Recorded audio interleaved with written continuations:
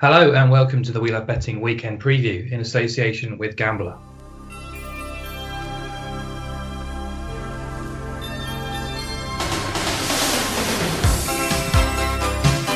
Hi guys, hope you're well. Mark O'Hare here from We Love Betting and joined as ever by my two trusted betting buddies, Tom Love and Will Dyer. We're recording earlier this week. It's Wednesday night. We've just watched the Champions League, but we'll be covering all the usual bits and bobs. Just one of us has got a very important social engagement on Thursday, hence the early record. I'll let you guys guess who that might be. But yeah, lockdown measures are gradually being lifted. The sun's been out this week. The pub gardens are open. The world is slowly healing. As always, before we get to the important part of the show and the good stuff, the bets, listeners want to know a little bit more about you guys. So we've done the drinks, we've done the dates, we've done the musical interests, we've also done happy places. What should we do next? Favourite takeaways? Tom, being a man from the north, you're obviously a chips and gravy kind of guy. Oh, well, that's a bit stereotypical. Yeah. I mean, curry sauce, gravy, all's fine with my fish and chips. But obviously, I've been from Bradford. I think it's been named the curry capital of England about 5 years on the trot or something. Doesn't surprise me. There's some stunning places to eat around here. When you're wanting kind of Indian food or Bangladeshi food, unreal. So yeah, love a curry. It's kind of my go-to. We used to on a Friday night, we'd all have like a takeaway curry, and Bradford Bulls, the rugby league team, would be on Sky Sports on the Friday night. Those days are sadly no longer with us, but we still managed to get the odd curries in. But there's so many places up here, so if you're ever in Bradford, do go for a curry, you must. Nice, like the sound of that, like a curry myself. Will, you're an adopted Londoner these days, so I'm going to put you down for sushi. Yeah, we didn't get briefed on this one, did we? So I was panicking about what am I going to say here, and sushi did cross my mind. But no, I'm more of an Indian curry man as well, to be honest, mate. Good. Some probably something a bit rogue, which I'm sure actual Indian people would probably think was horrendous, something like a prawn do piazza or some sagaloo, something like that. But yeah, no, that's my thing. Well, that's the team dinner planned, curry all round. Big thumbs up my end here. Annoyingly, there's not many decent Mexican joints around my area, but when in London, that's always a favourite of mine, a lovely spicy burrito. Actually making myself hungry thinking about it, but other than that, definitely an Indian for me. Often an Indian at home because the missus likes a Thai, but I normally get my way. So there we go. Let's get to the good stuff then. We're going to chat about Chelsea and Man City in the FA Cup semi-final on Saturday evening. That's on BBC One. We'll get lots of viewers this weekend. I'd say these are probably the two best teams in the country right now, even if the league table doesn't suggest so.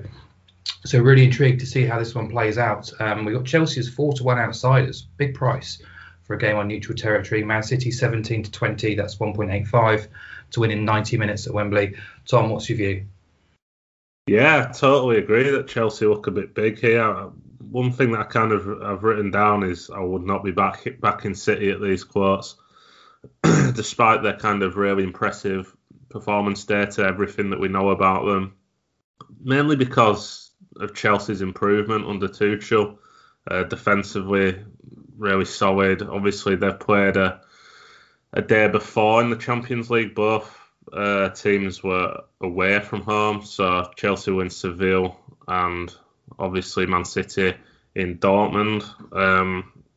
So really, you've got to give a bit of an edge to Chelsea in that regard. The thing that probably is factored into the prices here a bit is the fact that both teams can rotate. It's basically who's second string is stronger than the other, and to be honest, I don't think there's that much in it. If it was kind of Man City against the Liverpool, I could understand the price, but Chelsea have probably a squad depth to rival Man City, probably the second best in terms of depth in the league. So really, I don't think that there's an awful lot between the sides. Obviously, we're not privy to the team lineups. I'd expect a couple of changes, but not kind of 8, 9, 10 changes. I'd expect kind of Sterling probably going to come in. Gabriel Jesus for Man City. Cancelo probably come back in too. Chelsea can make all sorts of changes, especially in forward areas. But as much as I kind of look at the attacking talent that will be on show here, you'd think it should be conducive to a good game, kind of an open game, but I can't see it. I like the price about under 2.5 goals with Sky Bet even money. I thought that would be odds on. I kind of probably favour unders over 2.5. If I'm totally honest, if they were kind of 10 to 11 each of two, I'd still go with the unders. Chelsea have seen under 2.5 land in 5 of the 6 home league games under Tuchel. And kind of, if we just look at their record overall under him, take out the last 2 games against West Brom, which was a crazy game, kind of a real outlier, and the Palace game, which, to be fair, Chelsea absolutely bossed, but Palace pretty much on the beach. They've been keeping games very tight, and I can see something similar here. It's going to be interesting to see if Chelsea kind of manage to dominate the ball like they want to against Man City. I think it'll be 2 teams that want the ball, want to dictate play. So I kind of think they might cancel each other out a little bit, and I think the respect from Tuchel to Guardiola and vice versa, personally, between them both, it's very strong from what I've been reading about. And yeah, I just think it's going to be a very tight game. I don't mind the draw at the prices. It'd probably be my bet, the draw, if I was going in the 1x2. But yeah, my main bet will be going under 2.5. It's landed in 60% of Man City's away league games as well this season. I appreciate this is a cut, but that's where you have your kind of greater sample size. So yeah, my bet's the unders. I couldn't put anyone off the 12 to 1 with Sky Bet on 0-0 either, for all the reasons that we've mentioned in the past. So I'd probably have half a unit on the 0-0 as well, if I'm honest, or half a unit, quarter of a unit, something like that. Given it's around 8 to 1 in some places, it's strange to see such a difference in a correct score price. Usually I go to the no goal scorer here, but that's only 9 to 1, so I'd rather chance a bit of a bigger price on the 0-0. So yeah, I don't want it to be disappointing, but it is a semi-final. Tuchel will be looking at that as a chance to get a cup under his belt. And yeah, I think it'll be quite a tactical chess match, this, and it wouldn't surprise me if it's a low scoring draw, but the unders is the way to go for me. Yeah, I wholeheartedly agree. A lot of the points you've made, I've made down myself from that match too, which is good to see. We're both aligned. Will, Chelsea City, what have you got for us? Yeah, I didn't really have any opinions on total goals or anything, but I did think actually that I sort of, something that me and a couple of guys at work, I'm conscious I always go on about guys at work, but your other friends. Yeah, yes, exactly. But something we often do is like these little like tissue prices joke, or sort of like tests to each other, like without looking at the price, just give me what price is City to beat Chelsea at Wembley on the weekend. And like we'd all gone a little bit shorter. I said about 4 to 6, just based off sort of ballpark sort of odds that I've seen them at against similar opposition lately. So I don't know. I thought that they'd be a bit shorter than they are, but I'm still not really willing to get with them even at 4 to 5. Really, to be honest, I agree that it's probably quite a tricky one to call.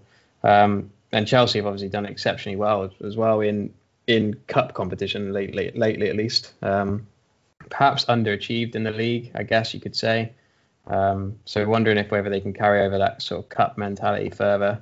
Or whether City can sort of keep this ever increasing realistic claims of a quadruple alive. Looked at sort of the players. There's not really any real major injuries. Kovacic is out, but for Chelsea, but not really anyone worth worrying about. And Aguero and Laporte for City, but they don't seem to need Aguero anymore these days. And countless centre backs. So no real like personnel issues on either side.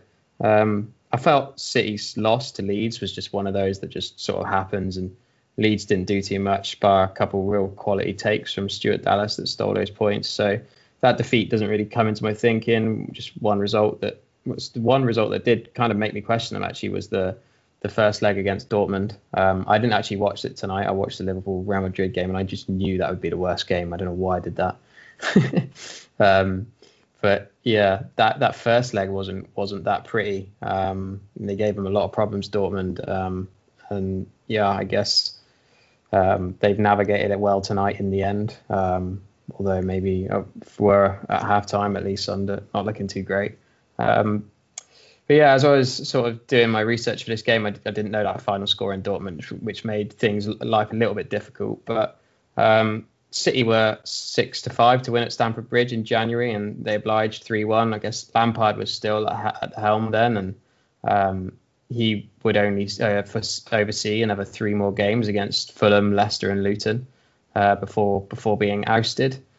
And then since then, yeah, I guess Tuchel's come in and done a great job, really.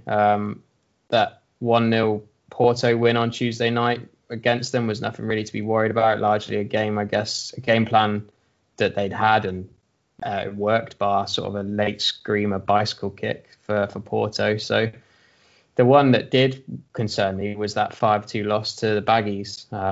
And they hadn't conceded at home in 7 matches since Tuchel took over, until Matheus Pereira lobbed Mendy in that game. And then obviously that Thiago Silva red card was a key reason, but you don't really often see a team of Chelsea's standard like ship that many goals even when a man down. So that kind of concerned me. And after the red, the confidence just flowed for West Brom. And yeah, so City obviously represent the toughest challenge really since Tuchel's arrived, but they have been unbeaten against Spurs, Liverpool, United, Atleti, almost against Porto. So, and one thing I noted as well, in all of those matches against those 5 sides I've just listed there, they've had the most attempts at goal against all of those sides in every game, which is interesting. Actually, maybe not in that Porto game just now, but prior to that, those sort of 5-6 other matches against those sides. So one player that had been getting a lot of attempts, and a few people have picked up on this in recent weeks as well, is obviously Kai Havertz has been starting as a striker. In his last 4 Premier League starts, he's had 5 shots, 4, 2, and 3. I think in one game he even had 4 shots on target. But so far, only Sky Bet have shot prices up at the moment, and I don't really love the evens about 3 shots or the 3-1 about 2 on target with Sky. I would expect someone else might go a little bit better than that. So instead, for now, I'll put up Havertz to score anytime. This one's with Grosvenor Sport, or basically anyone who has the Canby offering. I won't name exact names. There's a few. So 11-2 about Kai Havertz scoring anytime. You can get 9-2 with Betway, but obviously I'd much rather that 11-2. City's defensive record has weakened a little lately. Just 7 clean sheets in the last 17 in all comps, including tonight. I think I've included tonight in that. So yeah, fancy Chelsea. Like, I guess, yeah, there is a bit of juice in Chelsea's price. It sounds like when you read it out like that. And I think potentially Havertz hasn't got amongst the goals that he should have so far with how far forward he's playing. I did note that Mike Dean had the whistle at Wembley as well, and yeah, I had been getting kind of excited about cards because the line is over 3.5 is evens with Bet365, but I looked into his record in the FA Cup, and he's not given 4 or more cards in any of his last 8 matches that he's officiated in the FA Cup. And he only averages 2.84 cards per game in that competition. That's through 55 games as well, so not sort of insignificant compared to 4.11 in the Premier League. So quite a big drop off. So I'll leave that. I'm not prepared to jump in with that stat in mind. So yeah, so just Havertz to score anytime at 11-2 for me. Good stuff. Okay, let's move on. Tom put out his usual poll this week to see which game you guys wanted to cover from Europe. Pretty competitive this week with Atalanta, Juventus just edging out Napoli against Inter Milan. 2 terrific games In Italy on Sunday, Atalanta Juve is at 2 p.m. BST. Atalanta a little bit bigger than 6-4, which is 2.5 if you shop around. Juventus 9-5, that's 2.8. Will, I'll stay with you. What's your view and what's your best bet? Yeah, this one's a dress rehearsal as well for the Coppa Italia final next month, which is the only silverware that either of these sides are playing for now. And all sides really playing for places, I guess, after Tom's pick, Inter, smashing it over the last 2 months, 11 Serie A wins in a row. So the Scudetto is pretty much tied up there. So yeah, it's just basically playing for between second and even down to sixth. Lazio are not really they're not completely out of the chances of Champions League football yet as well, with a game in hand. So both sides, I guess, conscious that Champions League football is not yet assured. So therefore, plenty keen to win this one, I guess. As much as I think Juve have been pretty poor this season, I guess maybe that's just the sort of way you'd look at it when they've won 9 titles in a row and then they've dropped off like this. So maybe I've just had the wrong sort of outlook on it. They're actually superior XG ratio to Atalanta, 69% compared to 63%.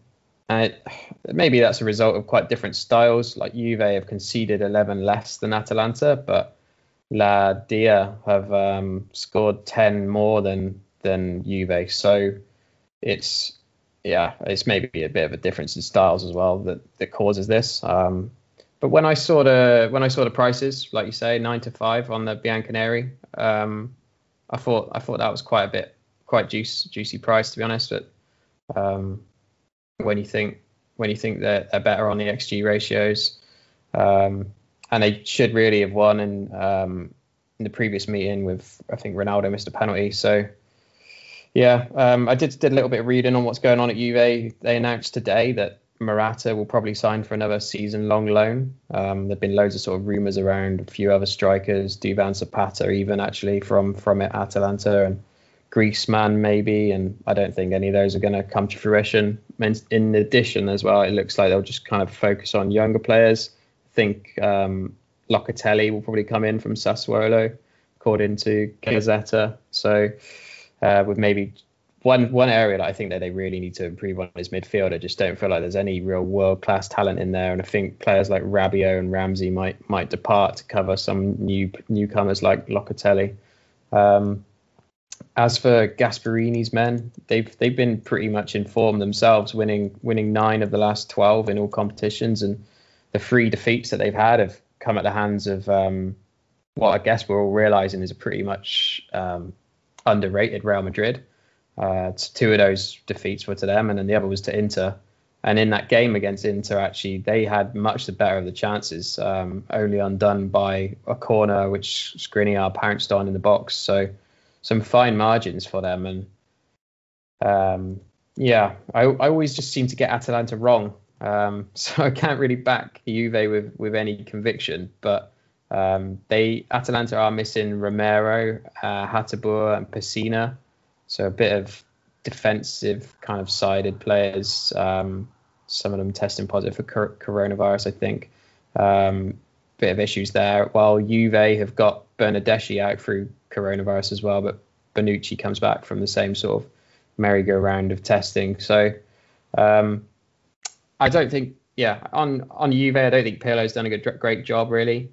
Not from maybe a tactical nor a mentality perspective. One thing that wouldn't surprise me is if we saw Atalanta score first. They've won 15 of 30 first halves this season, which if that did happen, Juve have been in a deficit situation 10 times where they've been behind. They've got a 1-2 drawn 4, lost 4 record from those losing positions. So all sort of stats combined, I still feel like Juve had a bit of the value here, but I'm not going to back them just on the win. I think Atalanta are dangerous. I'll back Juve at 11-10 plus 0 Asian handicap, so like the draw no bet market. I won't go into the ref because I've spoken for quite a while, but I'll leave it at that. So just Juve plus 0 Asian handicap at 11-10 with Bet365. Interesting. Tom, what's your view? Do you follow Will in and sort of support the old lady? No, I don't. I'm all about goals, to be honest here. I don't really care who wins. Both teams to score over 2.5 goals, 4-5 with Bet365. And usually you'd look at that price and be a bit like, you don't really want odds on for that, but it's got its merits here. And really, it's all about Atalanta just going back to what they're about under Gasperini. They've actually seen overs cop in 80% of the home games this season. Always been a good place for goals in Bergamo in the last couple of years, and it's not changed at all this season. And I think the fact that they're no longer in the Champions League or in Europe, it gives them more time to kind of prepare and just feel more refreshed. And so they've got some verve about them going forward. They did kind of lose it a little bit in the middle of the season, but they're bang back on it now. And the last 6 games at home, I'll just read you the results: 1-3, 3-3, 4-2, 5-1, 3-1, 3-2. So they've all seen over 3.5 cop. They've all seen BTTS cop as well. So if you back this blind in all of those games, then you'd have seen the cash. And really, you can't trust this side to keep a clean sheet against anyone. I mean, they've conceded against some poor teams this season, especially at home, weirdly. I think whenever they're on the road, they might be a little bit more pragmatic. But if you just look at some of the teams that conceded to at home, Parma, Cagliari, Sampdoria, Udinese, Spezia, Crotone, Torino, they're just not keeping clean sheet. They've only kept 1 clean sheet at home this season against Genoa, in fact. 3 clean sheets, and one of them was against Fiorentina, who were badly out of form. So yeah, I think that Juventus as well.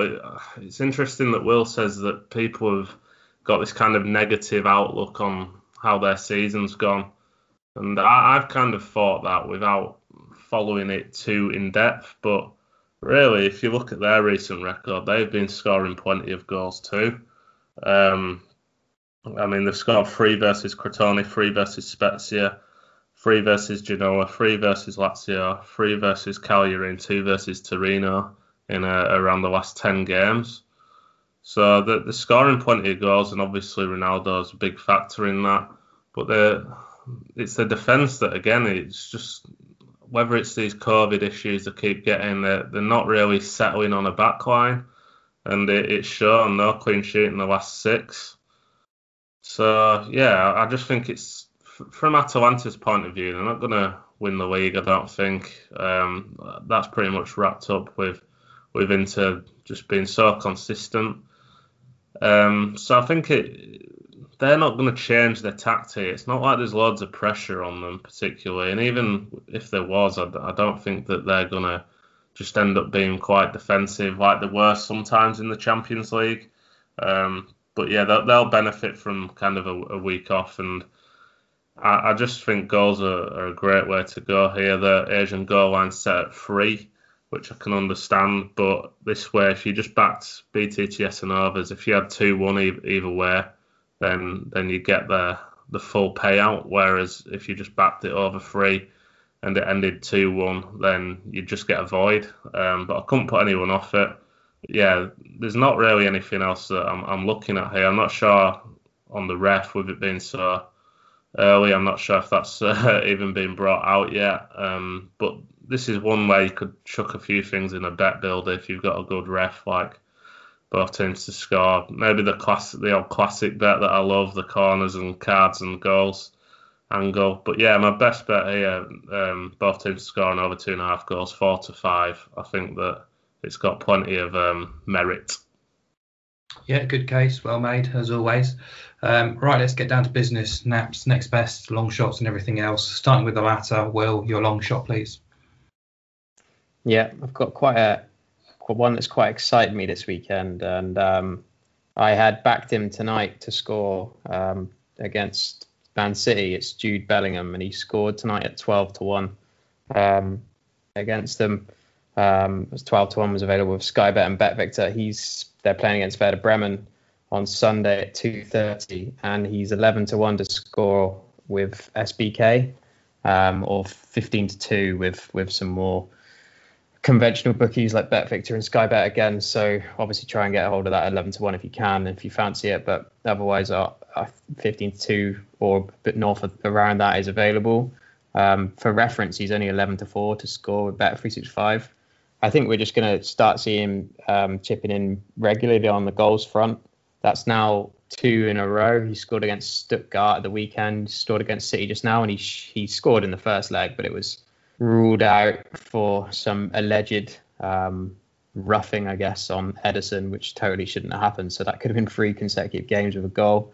And like during early March, he had to play a bit of a deeper role, or from early March prior, because Emre Can was playing at centre back. But now Can's back in midfield for the last sort of 8 games or so, because of the return of Manuel Akanji from injury. So it's given Bellingham and Mahmoud Dahoud license to roam around a bit more for Dortmund.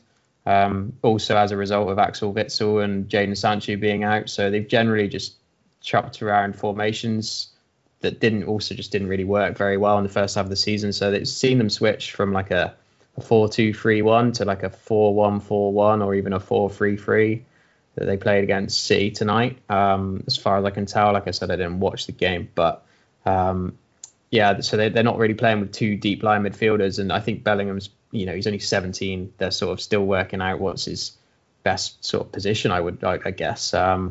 And another thing with him as well is that Thomas Delaney didn't feature again. He didn't even make the squad actually tonight. But that's happened in the last either side of the first leg against City. He played 90 minutes in the Bundesliga. So I think Delaney will play the defensive role in midfield against Bremen, and Bellingham will get a bit more license. Yeah, maybe just Edin Terzic is happy to sort of sacrifice Bellingham's defensive abilities for what he's clearly showing going forward. He hadn't scored in 23 matches until he bagged against Stuttgart. So there's obviously some change here that bookies haven't really picked up on yet. And yeah, I mean, not really anything else to add to that, but just an 11-1 shot on someone who's in form. Yeah, he is. He was wonderful in both legs, actually, against Man City, and a beautiful goal there in the second leg too. Tom, your long shot, please. Yeah, I'm going to go into League One. Again, I think should be quite fun, actually. MK Dons against Portsmouth. I'm going to take Portsmouth and both teams to score at 5-1 with Sky Bet. A bit shorter than I'd usually put up for a long shot, but found it quite tough this week.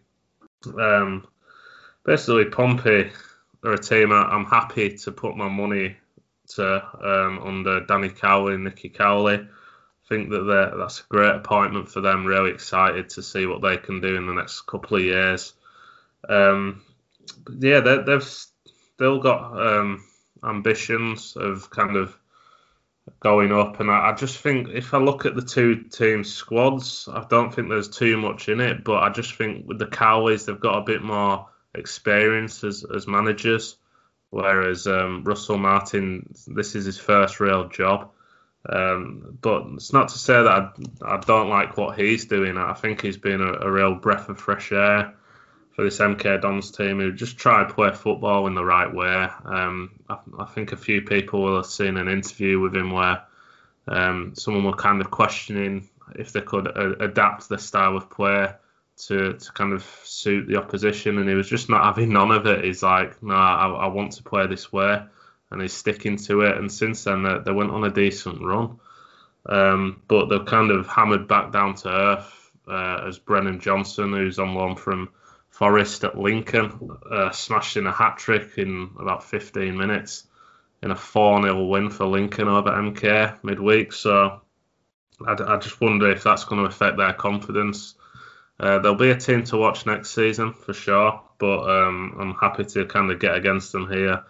I just think the way that they do play, I think the teams that are well managed against them can really exploit their weaknesses quite a lot. They seem to concede a lot of early goals as well, which is interesting. But I just think that the firepower that Pompey have with John Marquis, Ronan Curtis, Harness. I realised that they've brought in George Byers from Swansea as well, which is a nice loan signing, which I must have missed. So plenty of quality in that midfield and up front for Pompey. I just think that I'm more than happy to get them on side. But I think with MK, they're always a goal threat, the way that they play. And it's going to take a while for kind of the Cowards to get on top of the defensive side of it.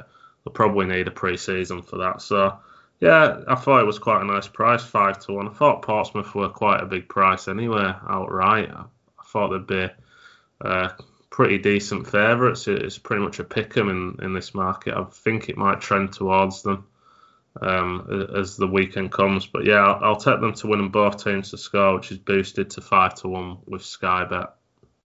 Great stuff. I'm going to stay with you for your next best. Yeah, it's all about AFL for me this week. And one game that I think that should be a really good watch is Morecambe against Oldham. I like the look of both teams to score at 19-20 or 1.95. That's with Red Zone.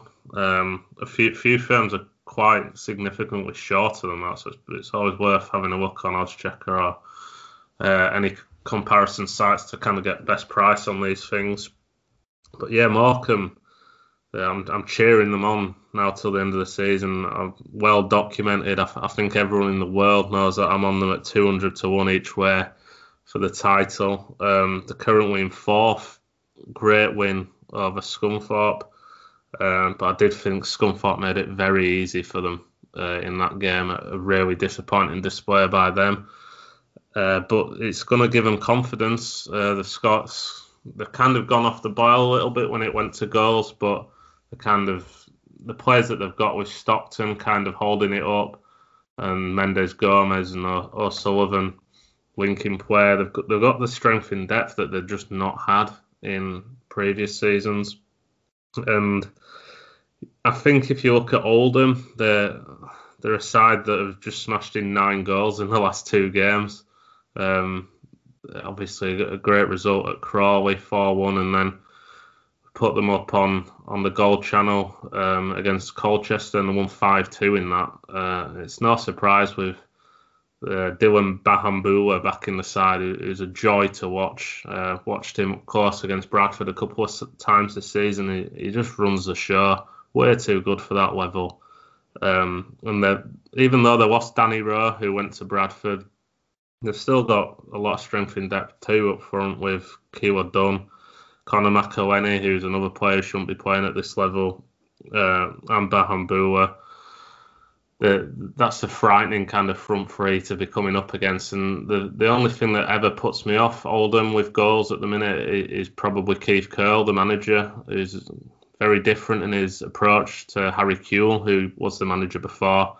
But I just think that he's realised that the best form of defence is attack for this team, because the quality defensively, I don't think it's there. And really, they've got nothing to play for now, so they might as well kind of entertain the fans and get Curle in the good books, because he is generally quite a pragmatic manager. But yeah, I just think that the way that both sides are playing at the minute, attack is definitely the best form of defence. And with Morecambe, the thing that's kind of worried me of late when I'm wanting them to do well is their defence. When I look at the individuals in that backline, again, there's been a few people that they've brought in from Bradford with Knight Percival and Kelvin Mellor, who just aren't really good enough. They have conceded actually in 7 of the last 8 at home, so I can see BTTS being a good way in here. Two teams that are top heavy, and hopefully Morecambe come out with a win. But I think they're a little bit short, if I'm honest, because Oldham pose a big threat. So both teams to score 19-20 will be my next best. A really nice price that, up the shrimps. Will, your next best? Yeah, nice. I was actually started thinking about betting that game, so glad I didn't in the end, but can get behind that one for sure. Wigan versus Crewe for me, Saturday 3 p.m. can't believe I'm back in Wigan when we sort of think about the first half of the season, but here we are.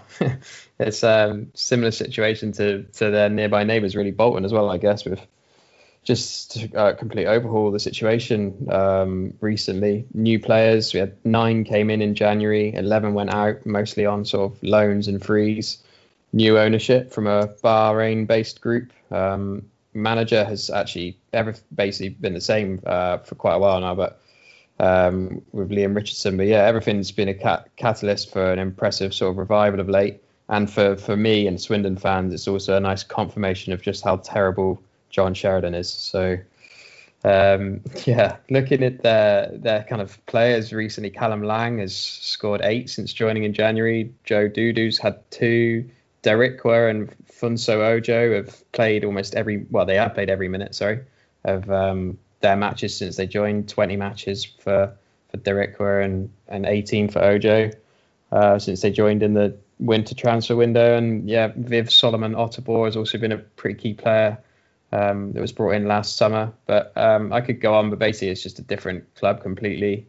And yeah, the only constant during those recent times has been Liam Richardson, so kudos to him. Sunderland were deservedly beaten last time out. They had plenty on the line themselves, obviously, with sort of desperation for automatic promotion for such a sleeping giant. But they took the lead through Charlie White, but against the run of play, really, and Wigan turned it around fairly easily. Will Keane could have had a couple more towards the end. Post-match, we sort of had Richardson focusing on keeping their feet on the ground, with obviously the goal of staying up is not completely achieved yet, but they're out of the relegation zone, which is pretty impressive given the form of the teams around them as well at the moment. Fair few teams right at the bottom picking up points. And as for Crewe, obviously a lot of focus has been on other issues which we won't go into, but been documentaries about recently, so it was quite hard to find news on the football with a sort of standard Google search. But I read about how David Artell had sort of felt he outsmarted Danny Cowley with a 0-0 at Pompey, which had been a result that had followed the Railwaymen's biggest home defeat in nearly 50 years, as they lost 6-0 to Oxford United last Saturday. So Artell sort of made a load of changes, six changes, and then ground out a 0-0. He's on a pro license course at the moment with Danny and Nicky Cowley, where he's sort of done some tactical presentations. So he felt he had to change things, or they would have known exactly his game plan. So he seems pretty confident that he's outsmarted him there. But I would have said they deserved defeat, really. Will Jaskalainen saved a pen and a couple great attempts from Pompey. So I think it will give him a bit of a headache, really, I guess, now, sort of second guessing how he wants to set up against the Latics. Do you sort of stick with those changes you made, or do you revert back to those other personnel that might do better against lower opposition? But the key thing for me here is we're at that point of the season where it's the sort of the nothing to play for factor. And I had written an article about this for We Love Betting back in 2015. I dug it out of the archives on the site, Mark, and found some stats that support my theory still. Back then, I'd looked at the 2012 and 2013 seasons in the top divisions across Europe. So Serie A, La Liga, Bundesliga, and Ligue 1, as well as the Premier League. And I'd looked at a total of 8 seasons and compared the bottom 7 sides with when there was 10 games to go. The bottom 7 sides with the middle 6 sides. And in half of those seasons, the middle 6 sides picked up less points than the bottom 7 sides in the last 10 games of the season. Overall, the points per game for the bottom 7 was 1.05 compared to 1.17 for the middle 6. So actually still the mid 6 got a few points more across all of those divisions combined, but the Serie A was a bit of an outlier particularly. So in general, it sort of seems to, you could obviously, at this stage of the season, you're not going to blindly back every bottom 7 club, because depending on the scenarios or points tallies, some of them are completely out of it. So even some of them have nothing to play for already at this point of the season. like Sheffield United, for example. So I think if you can pick out certain matches, and I would really say that this is one. Crewe they're about as mid-table as it gets right now. They're safe. They're 10 points off of sixth place. They're not gonna make playoffs, and we're gonna sort of flying. So it's one I wanted to take on, and I think they're 19-10 to beat Crewe with BetVictor, and I think it's a pretty big price, and I'll just take them to win. Yeah, it's a really good case. Very well made. I did look at Wigan's price earlier and thought they were a little bit large before I ran my numbers, but there we are. Let's move on to the naps then, the best part of the show. Back over to you then, Tom, for your best bet of the weekend. Yeah, I mentioned it'll be an EFL selection. Straight up Exeter to beat Southend at 4-5 with William Hill. I can understand why people will look at this and think, oh, Southend have been on a decent run, haven't they? And their kind of data's been backing it up, and I agree. But that makes the decision to get rid of Mark Moseley one of the most bizarre in the season. I don't really know. Someone's obviously just pressed the panic button with so little game time left, but they were on a real upward trajectory under him, and really, if you'd have asked any Southend fan kind of halfway through the season that they'd be in a situation where they could get out of it with kind of 5-6 games left, they'd have snapped your hand off. So really rash decision making. I think there must be something deeper rooted there with that decision. And bringing in Phil Brown is just... It just screams of kind of, well, we want to get someone with experience in who knows how to kind of motivate players, blah, blah, blah. But when players have been on a good run like they have under a manager and then he goes for reasons that they won't want to see that. They'd have wanted him to stay about because he's got an obvious kind of connection with the players, been through a lot with them, but never really battered them in the press. He's had to take a lot of flack, but I think he's done a great job. So seeing him go, the players will be annoyed with that, and I think it kind of might be the nail in their relegation coffin. Brown I can't remember the last job he had in England. He went off to India, didn't he? Must be where he got that fantastic tan. But he's kind of come back into the from the dark, and I'm not buying it at all because I've listened to a few kind of podcasts about the EFL of late, and it's saying that his kind of philosophy is so opposite to what Moseley was trying to do there, and kind of that alternate dynamic is just I don't think it's gonna work. So I've kind of looked at their process, and over the last 8 games they're third for XG ratio. So a lot of people will be looking at that and thinking, oh, there could be a big price here. But really, if you'd have been able to get Exeter anything above kind of 1-2 against Southend a couple of months ago, you'd have been all over it. And really, there's not too much difference in the squad. And I just think that this managerial move is just it's gonna be a bad thing for Southend. And Exeter still got hopes of playoffs. They always seem to get in the playoffs every single year, to Exeter. I think they will again, if I'm honest. They've actually got 4 games left at home, which is quite a decent amount for what's left of the season. I'm sure Matt Taylor, the manager, will be looking at that and thinking, well, we've got Southend, we've got Newport, who are in dire form, Grimsby, another team right down there, and Barrow. I think that they've got quite a favourable running, and they'll be looking at that and thinking, right, let's just get back to what we're good at.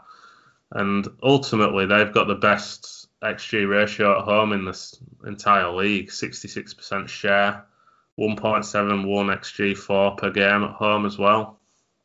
And if Bowman and Matt Jay are fit, they've got a really classy midfield behind them. Just a team that I really like to kind of get behind at home.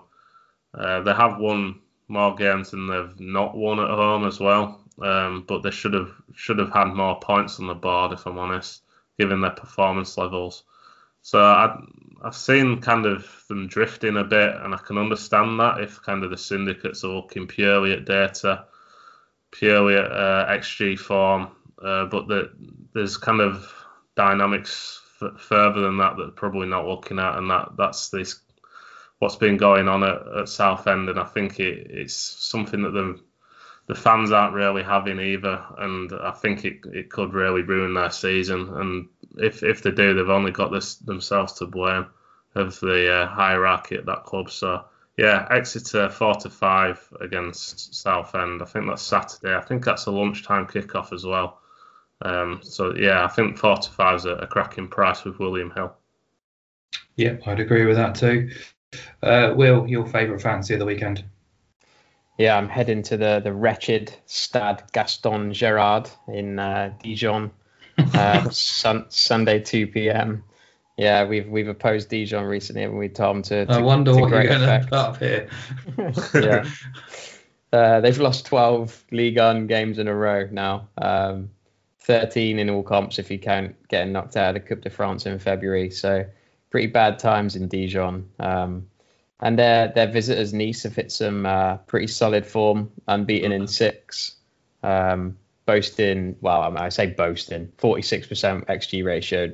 Actually has them in the top half. But when you compare it, it's obviously below 50%. I guess there's a lot of teams below 50% in Ligue 1, largely because of the dominance of a few of the top. But if you compare that to Dijon, paltry 29% from them. So 6 games to go, including this one. Should Dijon lose and Nantes and Nimes, if Nantes win and Nimes draw, then Dijon be relegated this weekend, which granted is pretty unlikely. But I'm going to back Nice to win at 4-5 with Sport Nation.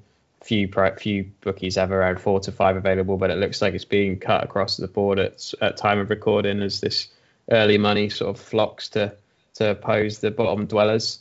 Little bit of football research done here. I've always wondered why they're called Football Côte d'Or, or I've always wondered why they are called Côte d'Or, which is Gold Coast, because obviously they're not on the coast. So I had a little look up this, and it's been inspired by the golden hue that takes to the vineyards of the region in the autumn.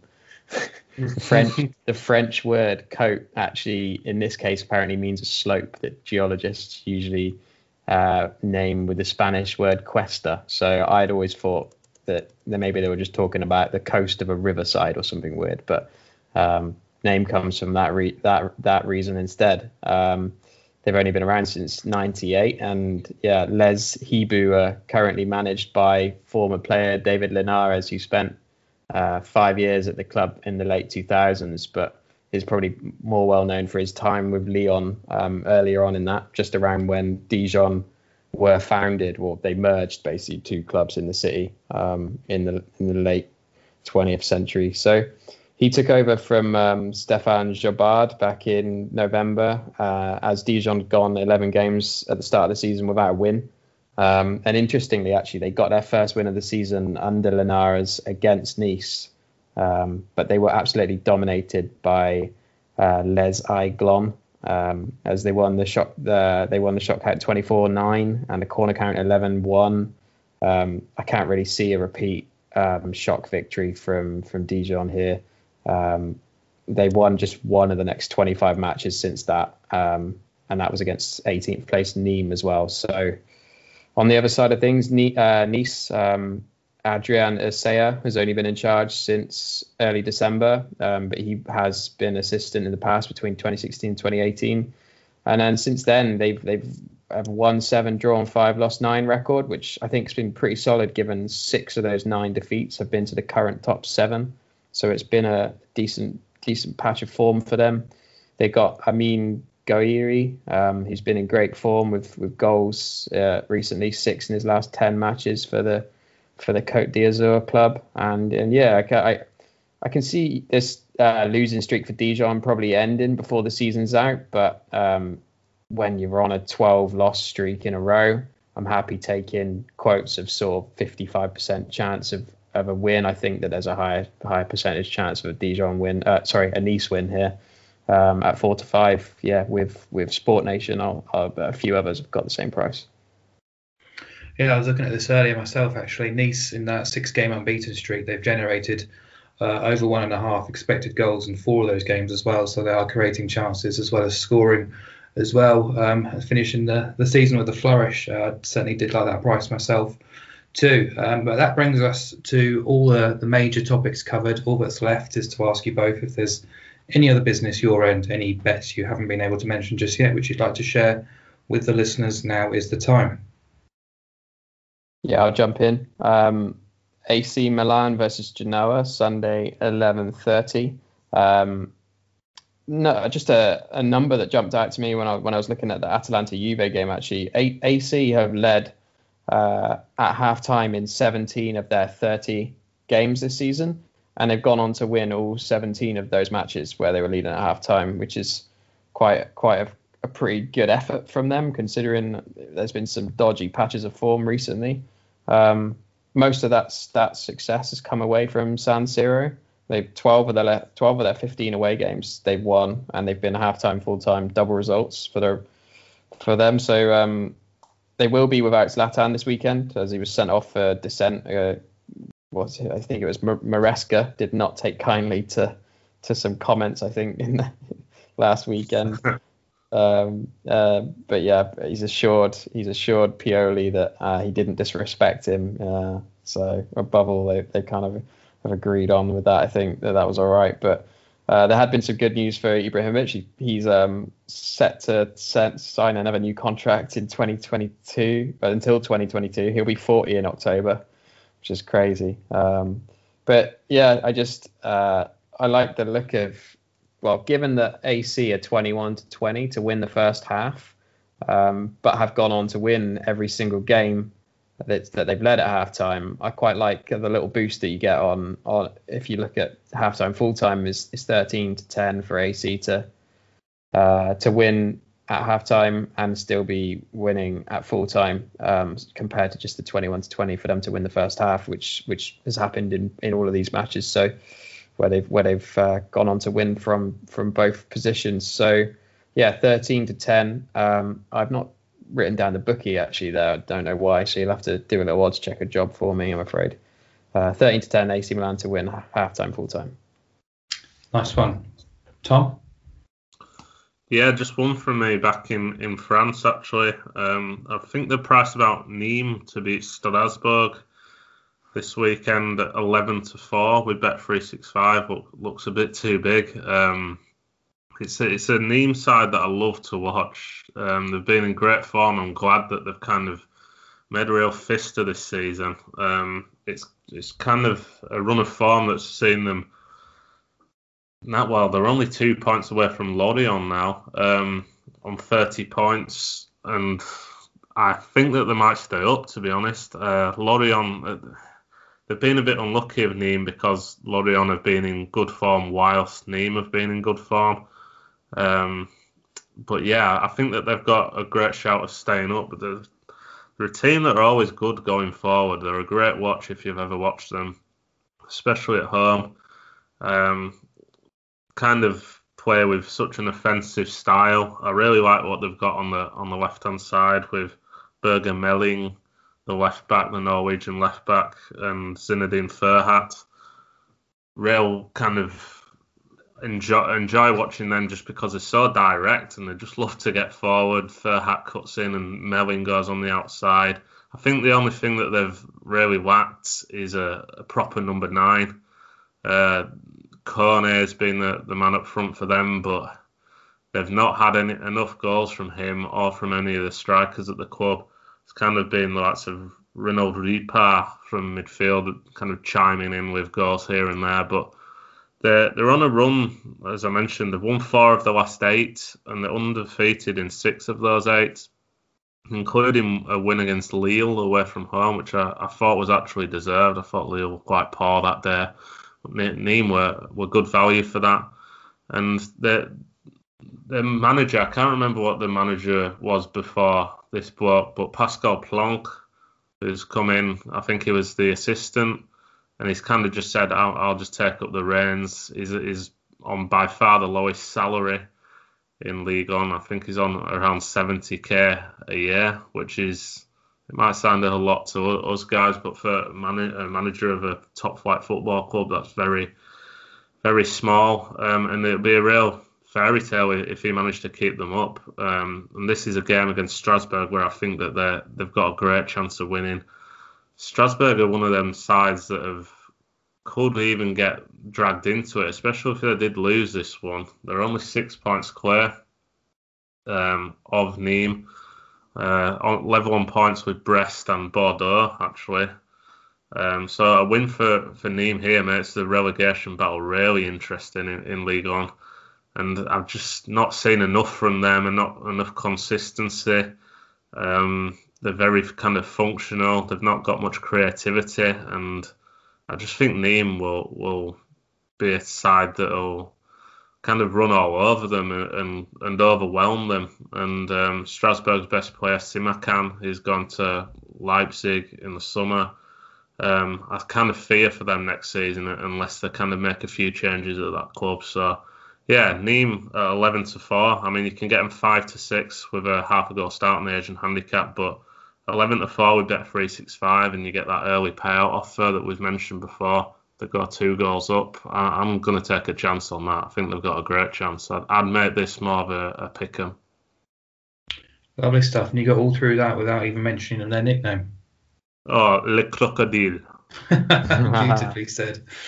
Right, we're going to wrap up there. Some great bets, some great insight, loads of very well researched selections from the lads, as always. And as always, thank you to you guys, the listeners too. If you'd like to give us a bit of social media support, it's always very much appreciated. Makes the hard work that these guys put in all the more worthwhile. But yeah, as I said, we'll wrap it up there. A big thanks again to the stars of the show, Tom Love. Cheers. And Will Dyer. Cheers, guys. Have a good week. This has been the Wheel of Betting Weekend Preview Podcast. Chat soon.